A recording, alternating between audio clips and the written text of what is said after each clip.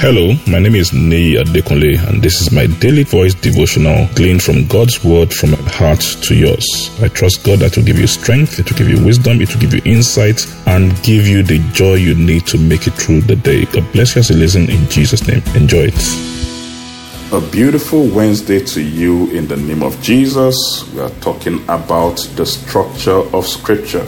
And we've been able to establish that when we talk about the structure of Scripture, we are talking about the written word, because there's the written word and there's the spoken word. There is the spirit word and there's the tangible word. So we're talking about the written word, the word we see, the one we hold in the Bible that we call the Bible, the one we have on our different electronic device and all that.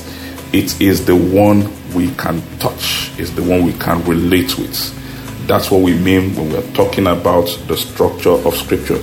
And there is a way the Scripture has been structured, the written word has been structured so that we can get benefits from it.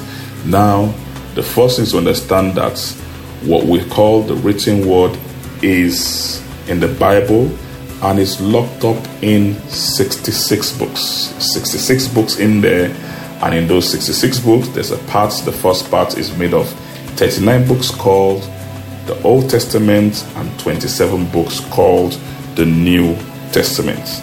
Now, even though they are written word, they're not just written by some men who felt they could write anything. We read last week in 2 Timothy chapter 3 and verse 16. He said, all Scripture, all, not one, not two, not New Testament, not just Old Testament, all Scripture is given by the inspiration of God, meaning that everything we call Scripture was given by God. It came out of God's mouth, it came out of God's breath, it's by the inspiration of God, but men had to document them down. If we read in 2 Peter chapter 1 and verse 21, 2 Peter chapter 1 verse 21, in the New King James Version, it says, no prophecy never came by the will of man, but holy men spoke as they were moved by the Holy Spirit. There is nothing we call scriptural prophecy, there's nothing we call the word of prophecy that came because some human beings willed it. It was men that were moved by the breath of God, by the Spirit of God, that spoke, and they wrote these things down, and that is what we call the Scripture today. Now, when the Scriptures were written, they were written just like long scrolls and letters and all that.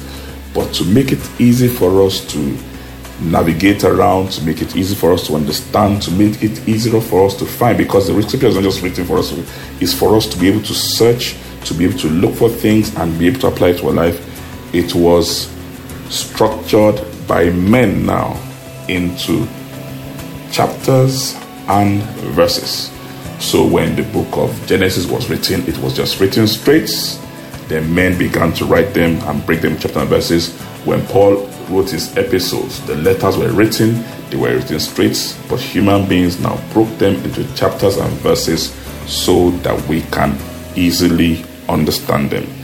These are some things we need to understand about the structure of the written word so we can know how to search it, we can know how to find, and we can know how to get the benefits held in this book.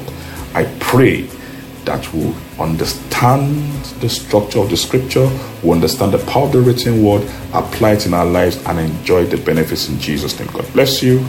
Enjoy the rest of your day. I'm sure the word you heard today has been a blessing to you. The way we maximize God's word, the effect of God's word in our life, is by putting it into practice and by sharing it with others. Please ensure you put this into practice and please share it with others. And I trust God that the full benefit of the word will be seen in your life in Jesus' name. Thank you very much and have a wonderful day.